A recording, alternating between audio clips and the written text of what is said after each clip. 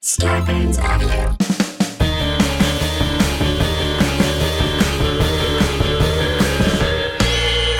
What's that at the foot of my bed? It's spooky and kooky, I'm pretty sure it's dead. It's coming this way.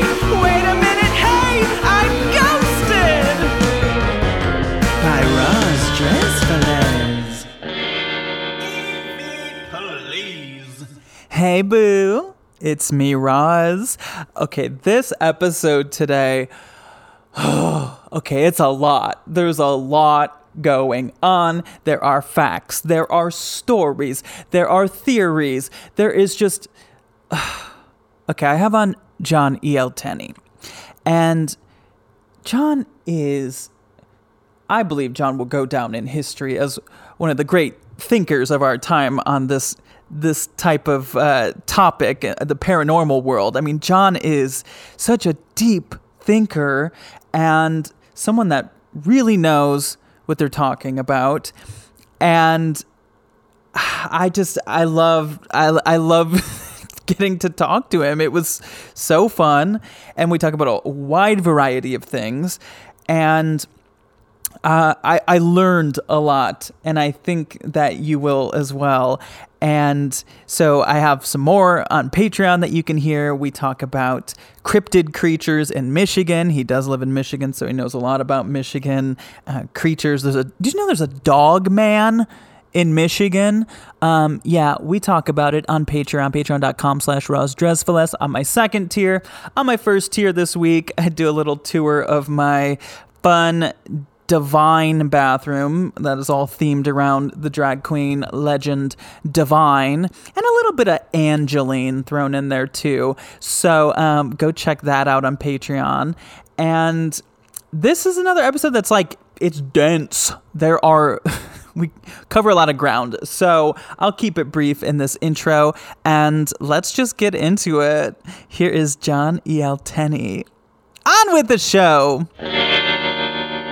All right. Hello, John. Weird question, but how are you? I am doing as well can be expected in this very odd and strange time. But I mean, I'm always doing fantastic. Every day is. I'm glad that I'm not in the cemetery. Yeah. Well, I mean, we're both people that really like odd and weird things, but I think it's gone to a whole different level in recent times. Not necessarily in the ways that I prefer, but we're hanging in there. We're doing our best. And I mean, I'm a hermit all along. I love sitting in my house, reading books, drinking coffee, drinking wine, and not talking to people. So a lot of this is okay with me. Honestly, same. Well, you're, from what I understand, a Michigander. Where do you live in Michigan? I am 14 miles north of Detroit. So southeast Michigan. I am, I went to your website and I was looking through, I mean, so much good stuff on there, but I found the different lists that you've done of annual most haunted towns in Michigan. And I'm from the 2015 number 3 most haunted town, Grand Rapids. Oh, well, congratulations. Grand Rapids is a lovely place, but a confusing and scary place sometimes. We are very proud to be known as one of the most haunted places. I mean, I've lived in LA for, I think, 11 or 12 years now, but I'm from there. Have you ghost hunted there at all? Oh, yeah, absolutely. I investigate all over the state of Michigan, all over the country, but Michigan's the most easy for me. Right. And since I'm on I spent the early part, I've done this for 30 years now. So the first decade was all spent in my area, and then slowly I branched out. And that west side of the state is really crazy. It has lots of Bigfoot and ghost hunting, and the lake makes a lot of UFO sightings happen over there. So I was happy to discover that in my state. So this podcast, when it started especially, was really just focused around people with ghost stories. And then now I've kind of like expanded a little bit more. I know I know things about ghosts. I don't know a ton about like Bigfoots and UFOs. And do you have like a favorite, or one that you focus most on? Because it seems like you know about all this stuff.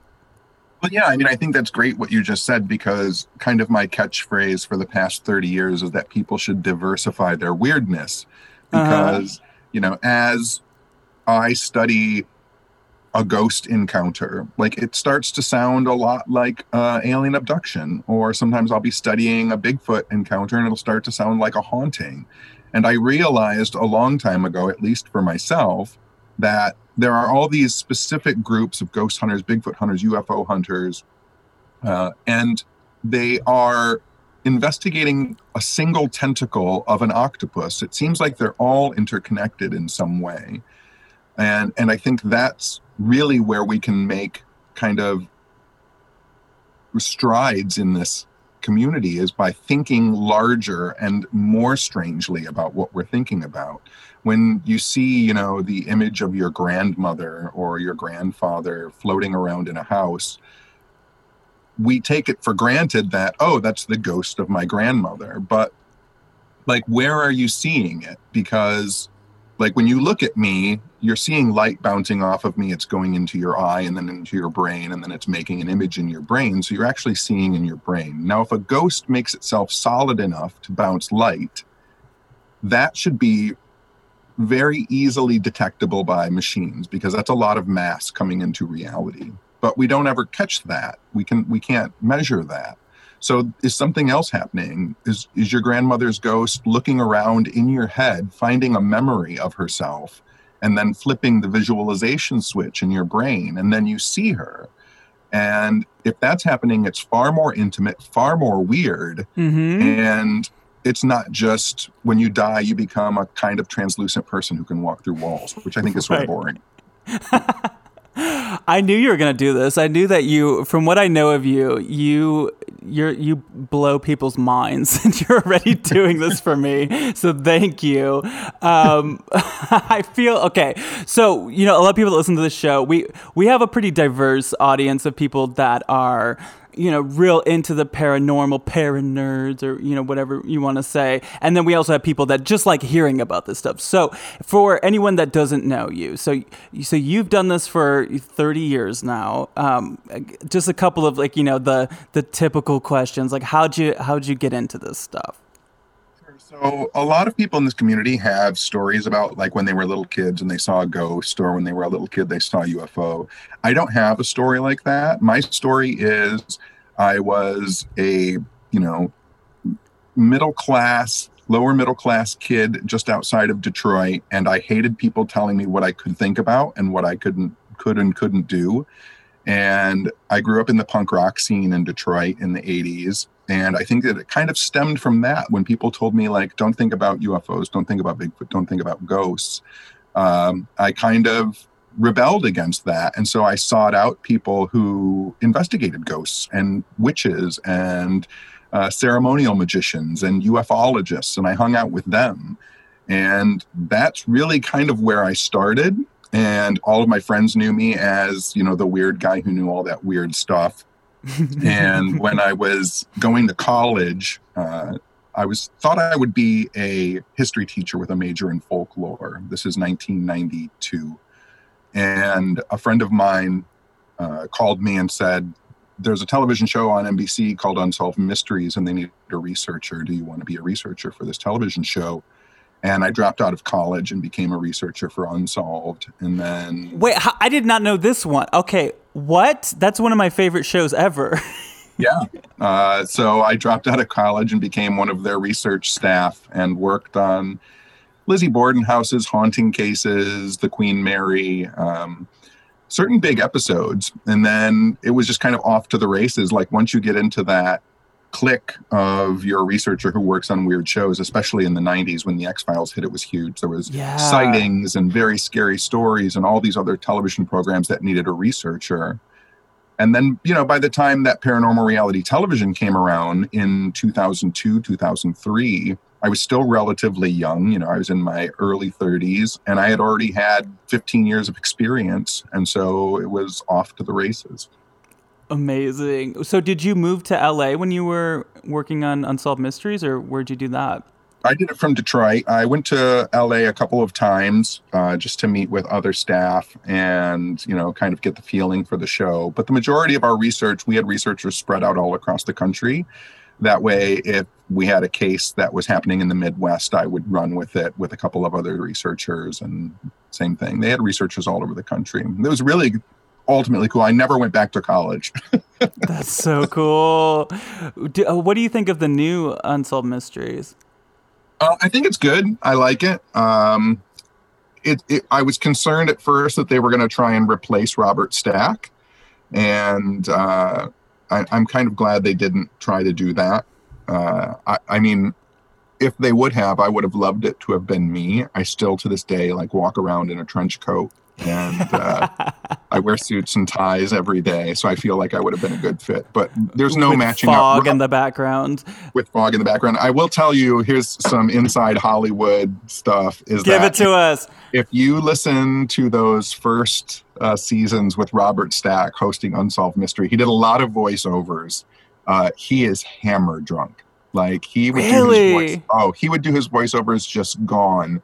And a lot of the times you can catch him slurring and you'll catch him slipping on words. It's really amazing. And those walk-ups that you were talking about with fog and smoke behind him and stuff, they would shoot a month of those in one day because they'd get him sobered up. And they'd get him 8 different ties and a couple different jackets. And then they'd just, let's do this one. Let's do this one. And they'd hammer them all out in one day. Oh my God.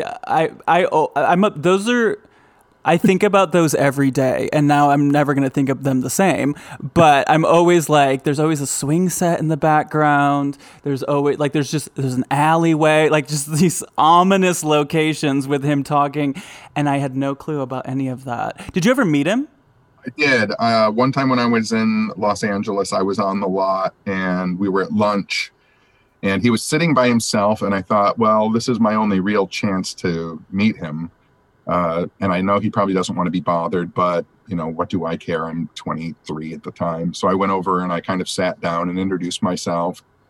And I said to him, because I figured this was my only shot, I just blatantly said it like this. I said, do you believe any of this shit that we're writing about and that you're talking about? And he laughed.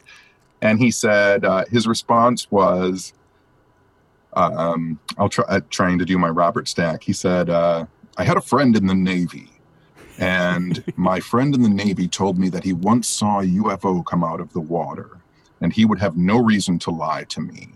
And my parents used to have seances in the house, and I used to watch them from the top step. They wouldn't allow me to sit in, but I would watch them from the top step of the hallway stairwell. And then he paused, and he goes, and my wife. When my wife moved to California, the first place she went was a fortune teller, a palm reader. And she asked her, will I be a famous actress? And the fortune teller told my wife, you will not be a famous actress, but you're going to marry someone that looks like Robert Stack. Oh my God. Well, she was pretty close. Yeah. Yeah.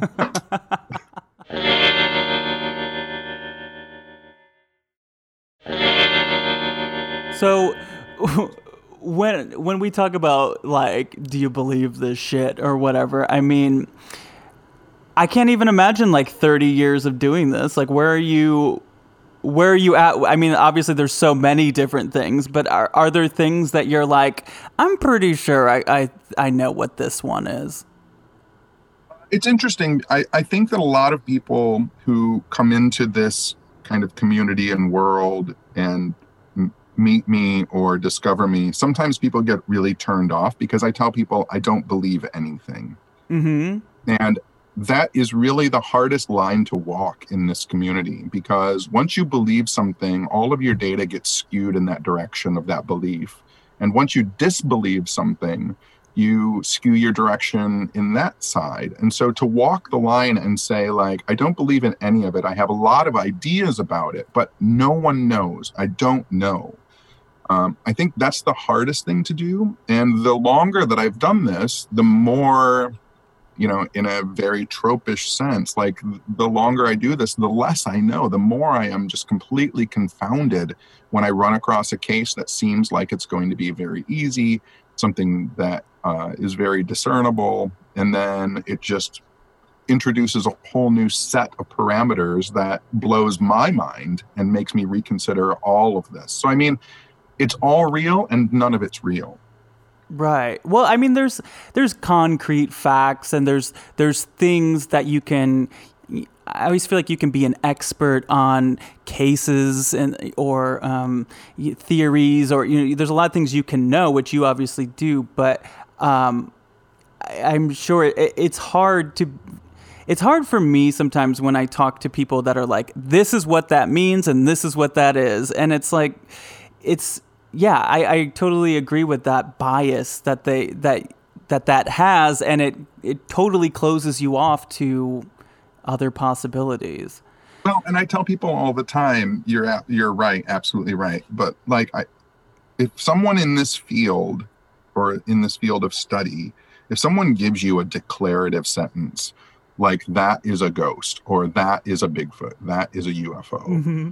I really feel like that person who's saying that has no idea what they're talking about, because if they did, they would know that no one knows what a ghost is. When I do lectures and I ask, there'll be a crowd of people and I'll say, how many people here believe in ghosts? And they all raise their hands, and then they put their hands down, and I said, we all raised, every one of you just raised your hand agreeing with yourself, because you don't know what the person next to you thinks a ghost is. When you have a philosophical discussion, and talking about ghosts is a deep one, you start that discussion by determining the parameters of the word and what the word is going to mean. That way everybody's on the same page. But we've never had that experience as a community. We've never sat down and said, okay, a ghost is this. A shadow person is that. A phantom is this. A poltergeist is that. And then we can all agree or disagree on those parameters. We just say, oh, yeah, it's a ghost. Oh, it's an orb. Oh, it's a Bigfoot. And then we just agree with ourselves, and it doesn't really get us anywhere. So do you have a definition of what a ghost is for you, or is that against what you just said? I mean, I have ghostly experiences, but I really don't. I mean, I've had enough strange personal experiences to know that having a singular idea about what a ghost is challenging. I mean, I have had conversations with people who vanished immediately, and I don't know if that's a ghost or if that's a guardian angel or if it was a doppelganger or if it was a tulpa or an egregore.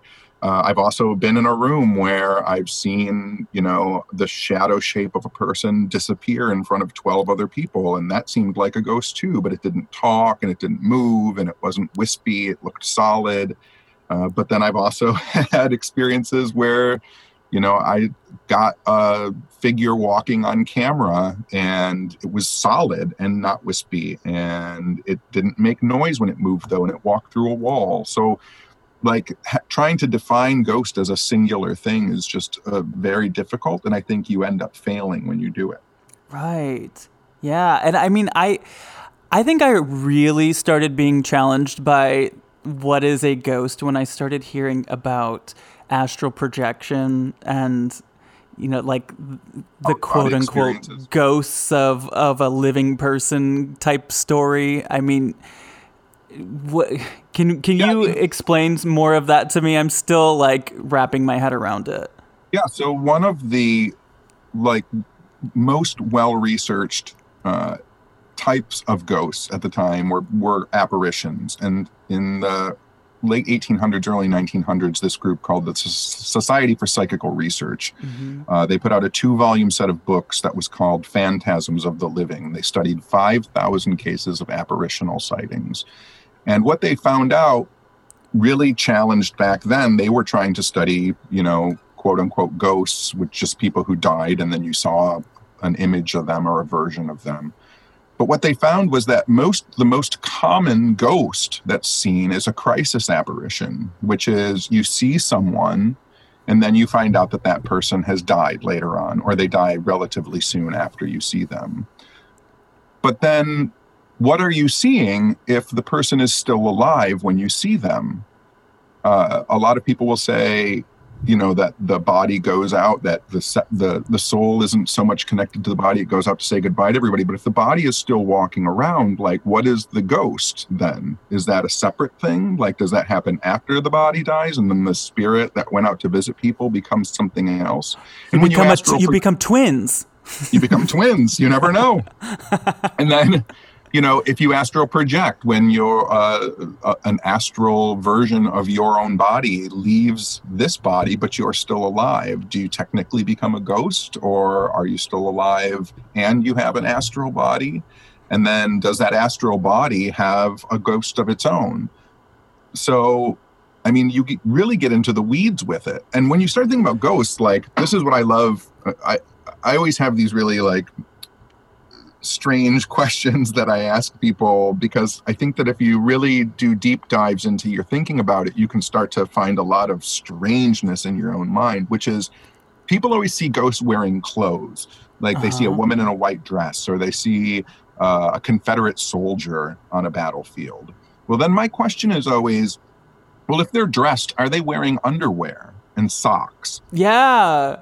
Right? Because if they're putting on clothes, and then do they have to put the clothes on, or do they manifest the clothes as they manifest themselves? And then how specific are the clothes? Like, a Civil War soldier's outfit has some pretty crazy embellishments on it. Like, who stamped the eagles on the buttons, and who sewed the clothes that they have?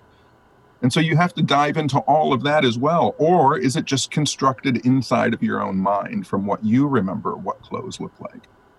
Oh my God. Well, I'm a drag queen, and I think about what I'm going to be wearing as a ghost constantly. And it's a lot of steps. It's a lot of work. It takes time to get it all together. That's a lot. I hope when I'm a ghost, I don't have to deal with all that. You can just, like, snap and it's all there, done. Well, that's what I like to tell people happens, but it's not the truth. You don't know. It might be your truth. Yeah, I guess. I mean, I'm keeping my mind open. What are you talking about when you say you've encountered what you believe to be a human and all of a sudden it disappears? When has that happened? So that was probably 98. I was driving to a lecture of mine in Indiana, and I was driving through kind of corn country. The corn was very tall at the time. And I had a day or so before the lecture, so I was taking back roads, and just kind of, every time I get in Indiana, I stop in Fairmount, which is James Dean's hometown. So I take all these little back roads, and I was going through this kind of dirt road through a cornfield, and there was a crossing sign, and there was this gentleman standing by the sign, and completely dressed from like 1910, like top hat, not top hat, derby hat, suit, vest. I could even see a little pocket watch fob. And I pulled up to this cross, and it was hot out. He just looked like to the nines. And I rolled down my window and I said, can I give you a lift somewhere? Do you need a ride somewhere? And he leaned in my window and looked me straight in the face, and this horrified feeling, like I got chills through myself. And he said, "You're not the one I'm waiting for." Mm. And he stood back, and I jammed on the gas and took off. And I looked in my rearview mirror, and there was no one standing there. And I got super freaked out, and I called one of my friends in Detroit and told her the experience. And she's like, "Oh, you were at a crossroads." She's like, "I wonder if that was the devil." And then I was really fucked up for like the next week or so. Well, do you think that,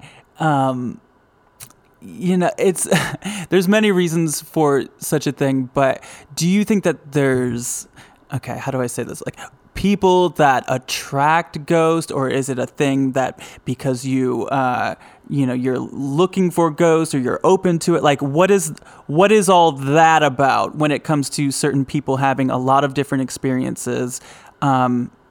Is it connected to the fact that you're a paranormal investigator and someone in this field, and so you're around it and you're kind of asking for it, or what is it? Why do some people have all these experiences?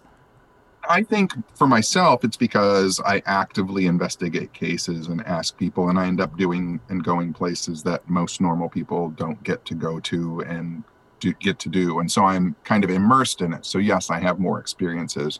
But I think that this stuff happens to everyone. And it's whether or not people choose to kind of follow it and notice it. Mm-hmm. I feel like the universe, if it's ever shown us anything, it loves to create and kind of play. And I think the universe is constantly tapping us on the shoulder, asking us if we want to engage with it. And most people just don't. And then there are people who do. And when you play, the universe plays back.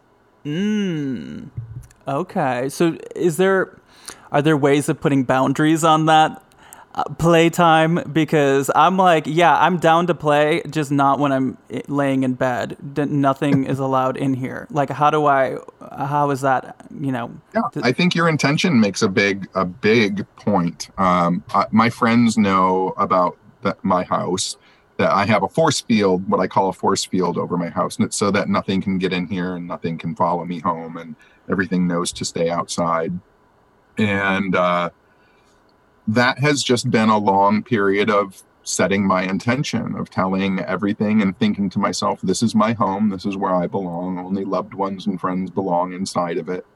And it creates, I feel like, a bubble, like a force field to keep me safe. And it has for, many, many years. I was doing an experiment with some friends, and they wanted to do it in my house. And I said, well, it's not going to work because the force field will keep everything out. And they said, can't you just take down a section of it? And I said, yeah, fine. So I kind of went through my rituals and kind of pulled this force field. I know it sounds crazy, force field down off the back of my house. And within an hour, the foundation of my house cracked right where I had brought the force field down, and my crawl space flooded. And like, people were in my house when it started to happen. They were like, holy shit, like, you have to put that back up. Like, stuff is really attacking you. And so I did, and things got better. But there was just this like 4-hour span of time when everything that has been trying to get into my house for 30 years was attempting to get in at one time. And it was pretty crazy. Oh my God. I'm picturing like all these ghosts and demons and stuff just like waiting outside for you. Wait, this could be a good business, like a security installation business that you could do for people like me that just want to know how to keep everything out of my house.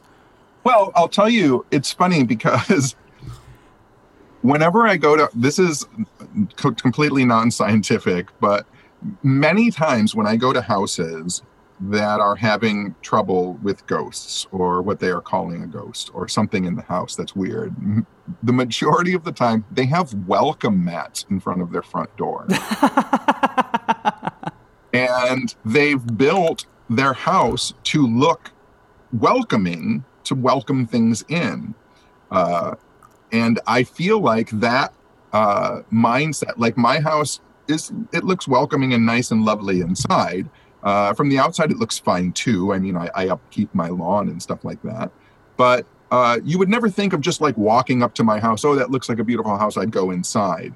And I feel like maybe stop so much with welcome mats in front of your door. Like, maybe it's nice to welcome people once you've allowed them to enter your house. Like, that's a start. And we kind of do things like that naturally. There's always a door in your house, or some in some people's apartments where like we don't use that side door. And you've built a feeling up around that door that no one goes in or out that door. And if someone comes in, if a neighbor or somebody comes in, you always tell them, oh, we don't use that door. Like, that's the way that you need to feel about all of your doors when you're thinking about spirits and ghosts. Okay. See, I'm in such a LA mindset. I forget that people have welcome mats, because here it's like, do not. I have had next door neighbors that I've never met for years. That's just very much our mentality out here. But wait, I want to go back to when you were talking about this cornfield possible devil. So where are you at with that? With the devil, the demon, the evil, all that kind of stuff? What do you think? I mean, I don't, again, this comes back to just my personal ideology, but like, good and evil are very subjective and they're very personal based. And so like when someone tells me that there's something as a devil or a demon, like I have to realize that that's coming from their place of knowledge and their recognition of understanding, because I've known a lot of people who have seemed terrible, but they are nice, kind people. And I've known a lot of nice, kind people who are absolutely terrible. And I feel like that is just our universe. And, you know, a story that I tell at my lectures is I went to a client's house one time because they said they were having some poltergeist problems.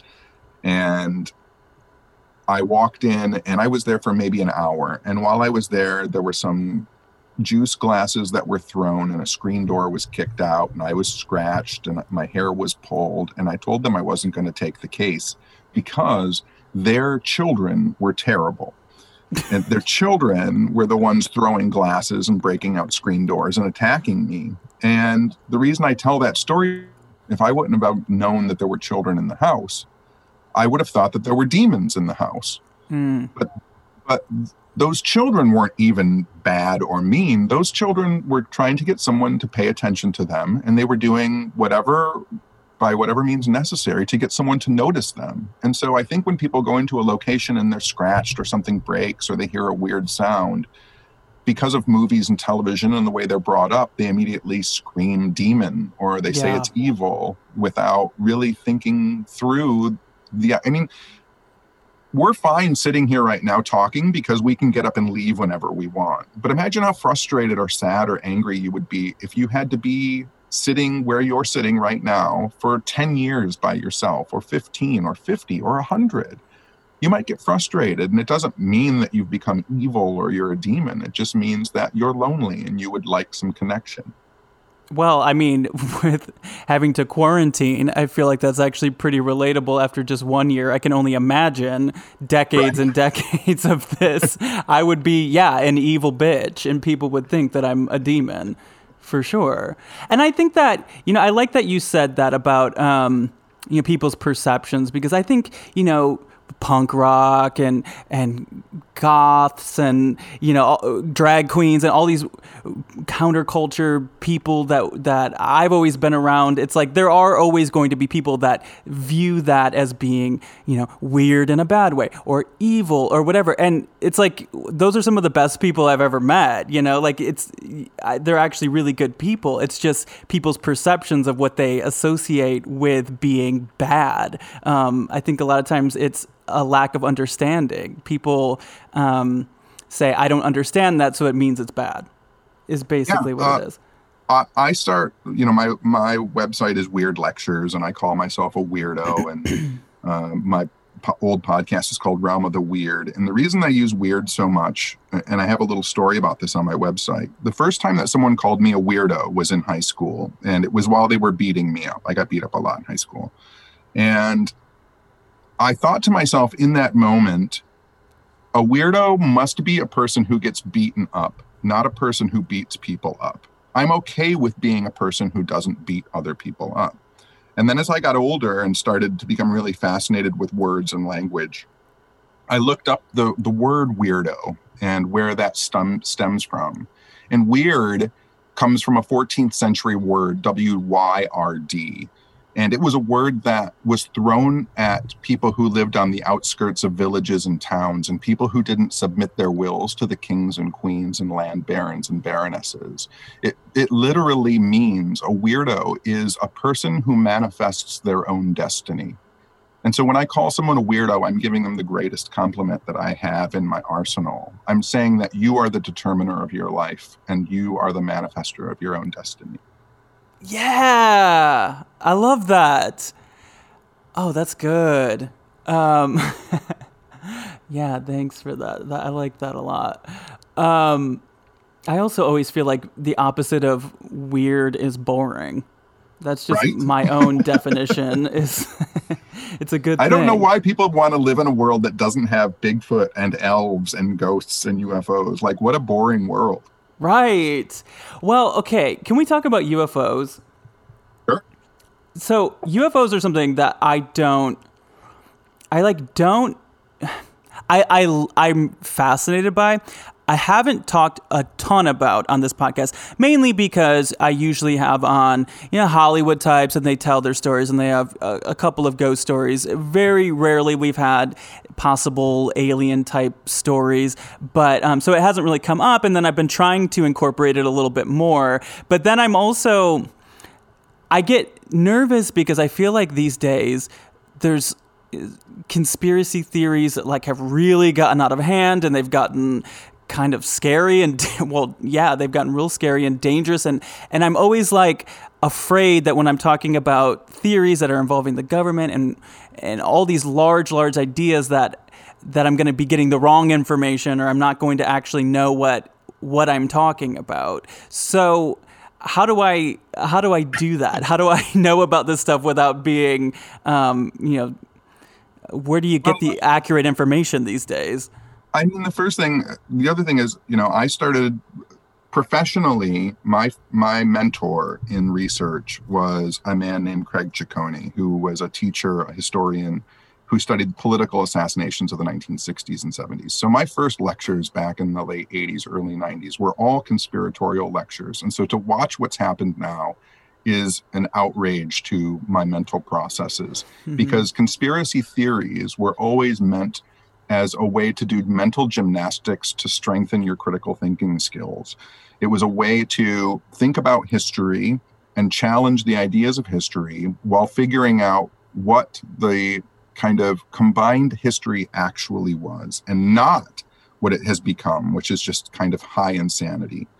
When it comes to researching anything, I mean, you have to find as many various sources as you can. You pick and choose what you like and what suits you and what works for you. And then you challenge that belief with other people, and hopefully with a larger group, you construct better ideas. That doesn't seem to be happening now in the conspiratorial world. Right. But the good thing about UFOs is that it doesn't have to be conspiratorial. There are a lot of people who want government disclosure, and the Air Force needs to tell us, and there are secret groups who know about UFOs. And it doesn't have to be that way. Like, UFOs traditionally, historically, throughout the ages, have presented themselves to everyday, normal human beings who tell their stories. And we have hundreds of thousands of those stories from credible people who talk about their interactions with what seem to be extraterrestrials and UFOs. And so you don't even need to get the government involved in it. I don't know why people would want the government to tell them anything anyway. Like, right. I'd much rather talk to a person who's seen a UFO than a government group who's getting millions of tax dollars to not tell me about UFOs. Yeah, I mean, I've seen these articles that because of the COVID relief bill, there's supposed to be things coming out. I mean, is that legit? They're supposed to release a committee document that's investigating unidentified aerial phenomena, UAP, which is the new UFO designation. But the thing is again, like, all of this might seem really new to people who don't know that much about UFOs, but, Project Blue Book, which was a government UFO group that was in the 1960s, and that was born out of Project Grudge, which was based out of Project Saucer, which is based out of, there have always been government projects investigating this stuff. Like, the government investigates everything. They, from the MK Ultra experiments, testing LSD on people, to doing remote viewing. The government is interested in weird stuff too, because it's filled with people, and people are interested in weird stuff. Mm-hmm. So I don't think that it's anything groundbreaking. It's nothing that we haven't not seen before. They always, every few years, form a group that's going to study UFOs, and then they release a report, and then it's back on us to figure it out. Going back to Unsolved Mysteries, what did you think of that UFO one from the recent Netflix Unsolved Mysteries? Did you know that story before? I did know that story. I thought that story was handled pretty well. I really wish I know that people are interested in kind of newer stories. I'm interested in like the old UFO stories because they are so much more fun. Like when someone, lands and they're from Venus and they take someone to Mars and they eat dinner with the king of Mars and they have giant dogs that are like 30 feet tall. That's an actual story too. Really? Oh yeah. Buck Nelson, who was a farmer in Missouri, he got taken on a trip to Venus, Mars, and the moon, and he saw giant dogs and ate with the king of Mars. And they're just these kind of lovely stories that always end with the message of extraterrestrials being be nice to your planet and be nice to each other. That's like the 50s and 60s. That's all the aliens told people was be nice to each other and be nice to the planet. And something happened in the 70s, 80s, and 90s where it became, now it's little gray, black-eyed humanoids that abduct people in their room and do experiments on them. So something changed. Wow. Okay. So have you seen one at any point, or have you seen anything that's led you to believe that could be a UFO? I've seen... I've had 3 or 4 sightings of things that did not seem to fly like anything that I would recognize. And then the last time, which I think was 3 years ago or 4 years ago, there's an experiment that people can do. So if your listeners want to experiment, if you think you're seeing a UFO, stare at it and think really hard in your mind, I can see you, can you see me? And then wait for it to fly over your head, which is what I did the last time I saw these 3 objects flying around, and they were not flying like airplanes. I was actually with someone else, my friend Mike, and I told him, I said, we're going to look at those UFOs and we're going to tell them we can see them. And he was like, whatever. And as soon as we started doing that, they moved from really far off. They turned toward us and flew directly over our heads. Whoa, wait, this was in Michigan? Yeah, in the Upper Peninsula. Does that kind of a thing work with ghosts too? Like, I can see you. Like, can you, from your experience, do you think that kind of a thing, you can talk to a ghost in that way if you see like an apparition or you feel a presence? Is that effective, do you think? I do. I think it's far more probably effective than speaking out loud. I have a little chapter. I wrote a book last year called Theoretical Weirdo, and one of the chapters is called The Discernible Brain. And I think that, ghosts don't have physical ears. And so when I talk, I'm just making waves through the air, vibrations. And the reason you can hear me is because you have an ear. And so your brain is translating those waves into sounds. But a ghost doesn't have a physical ear. So then how is it hearing my voice? I don't think it is. I think it's hearing the intention of my words behind my voice. And historically, cross-culturally around the world, globally, the most used form of quote-unquote spirit communication is prayer. People close their eyes and they speak inside of their mind, and they know that their thoughts are being discerned. And so I do think it works with what we call ghosts.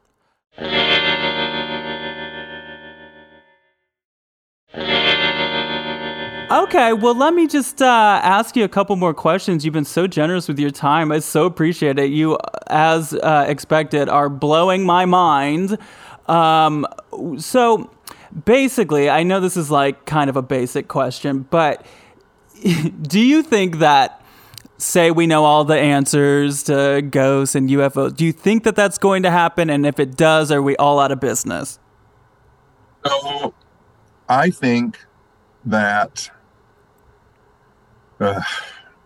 I really do think that we're not supposed to know. I think that knowing what happens after life, what happens to us after we die, I think that makes life less beautiful. I think that really takes away from this experience.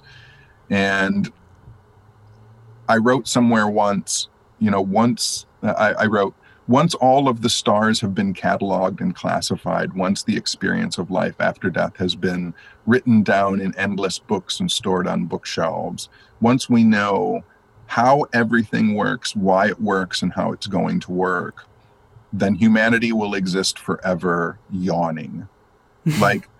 like the point of one of the points, at least for me, the idea that I have of being human is a quest to understand things.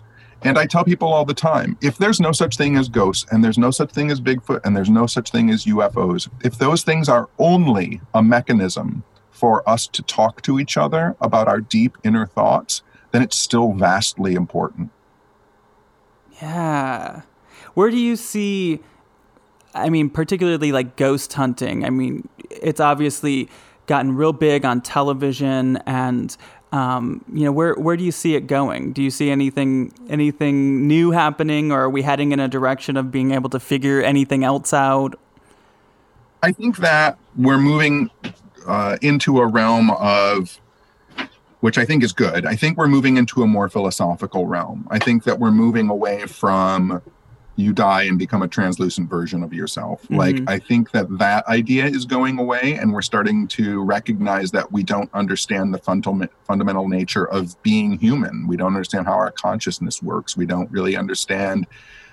Every time we think we've solved the riddle of the universe plays when you try and play with it. And so it gives you a smaller or a bigger thing to look at. It gives you dark matter, or it gives you vibrating strings that are beyond the quantum realm. And I really think that where we need to be, whether it be with UFOs, ghosts, Bigfoot, whatever, I think we do need to be more philosophical. And so I think that's where we're headed. But you won't see it in popular media. I mean, you're not going to see a television show of 6 people sitting around a table talking about the nature of life and death and Bigfoot's place in it. Yeah, I think that even when I started this podcast 2 years ago, I was still coming from that mindset that you kind of get from TV and movies and spooky.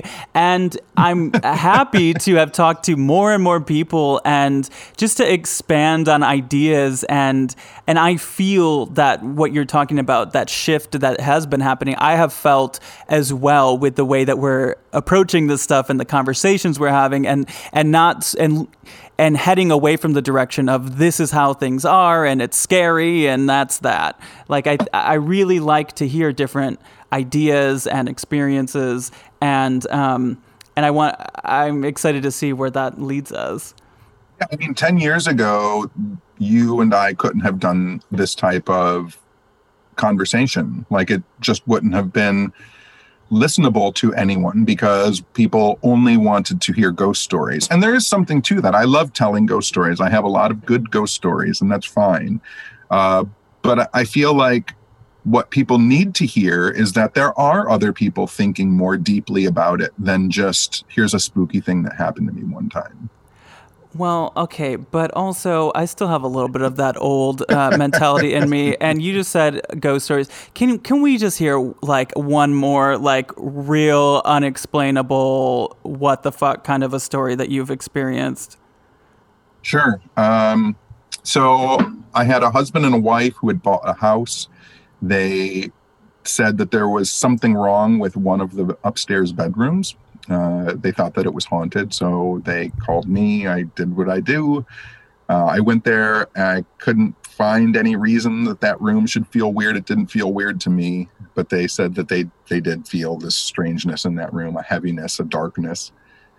So I started contacting all of the former owners of the house, and eventually I had got to a woman who had lived in the house just previous to them buying it, who wouldn't return my calls. And so I thought, well, either she doesn't want to talk about ghosts, or she's the reason, like she knows what went on in that room. Were you leaving messages like, I'm looking for ghost answers, or?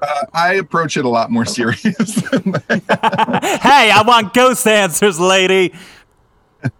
But eventually what happened, she did call me and she said, I grew up in that house and I have a lot of bad experiences with that house, and I just don't like to talk about it. And she related to me a story about when she was little, her mother and father would lock her in the closet of her bedroom for, hours on end, 6 to 8 hours, sometimes overnight. Damn. And she would just sit in that closet and cry. And I confirmed to her, I said, well, it's not that room, because the room I'm talking about is upstairs and doesn't have a closet. So it's not that room.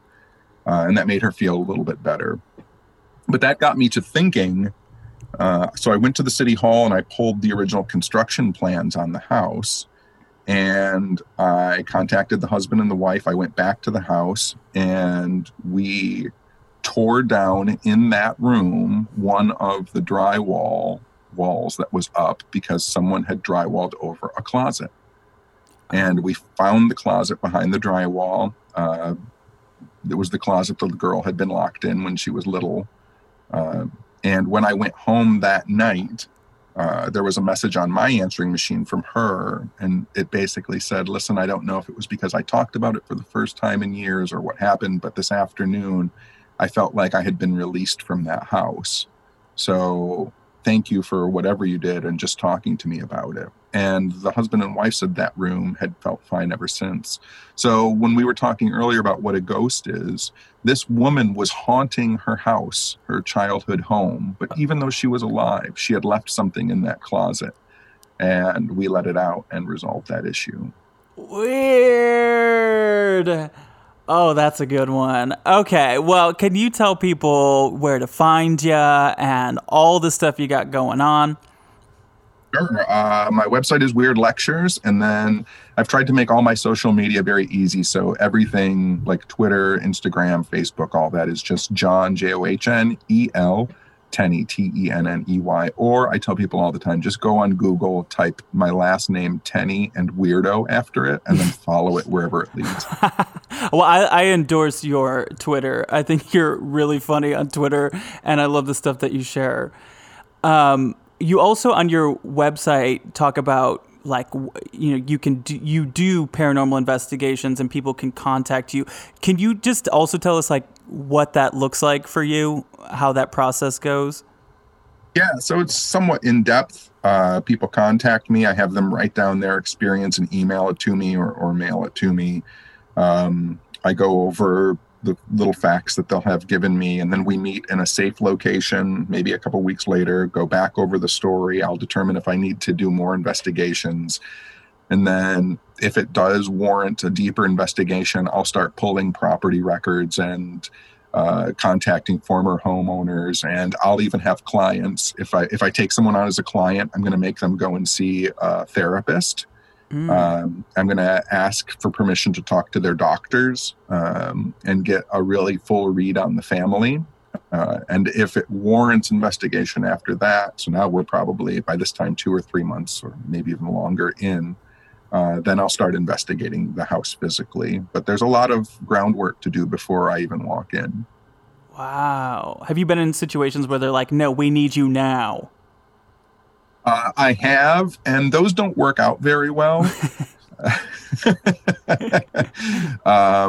And a lot of the times you don't really know what you're walking into sometimes. I was working on a television show really quickly, and the whole crew was there. We had flown to the location, got to the location, and I had figured that the network had been doing, history and study of the location and the family and stuff, and they obviously had not.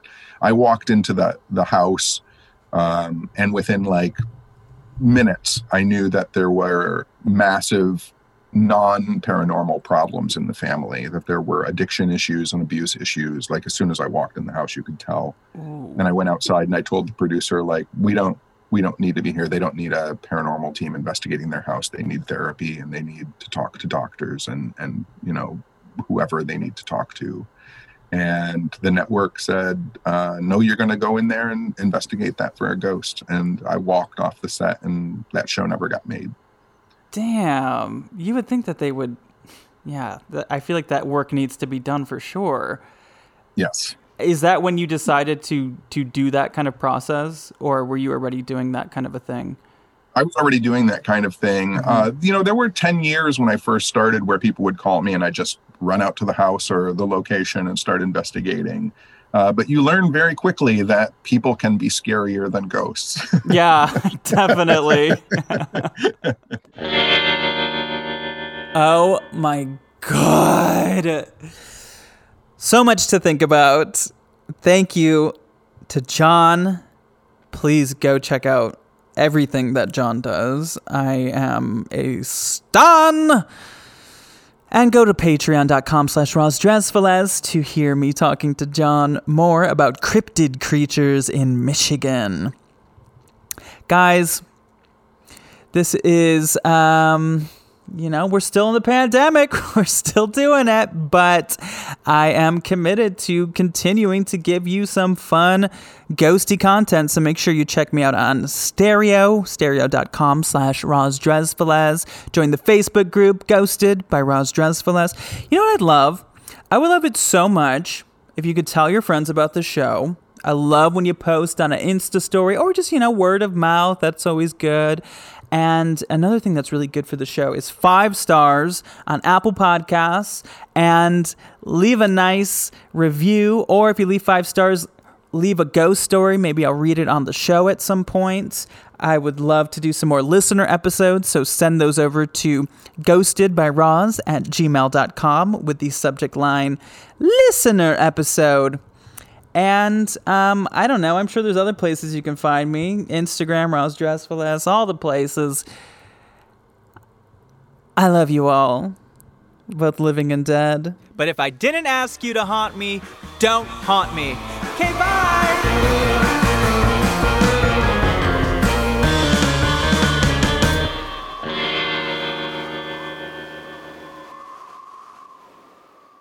Starburns Audio, a podcast network.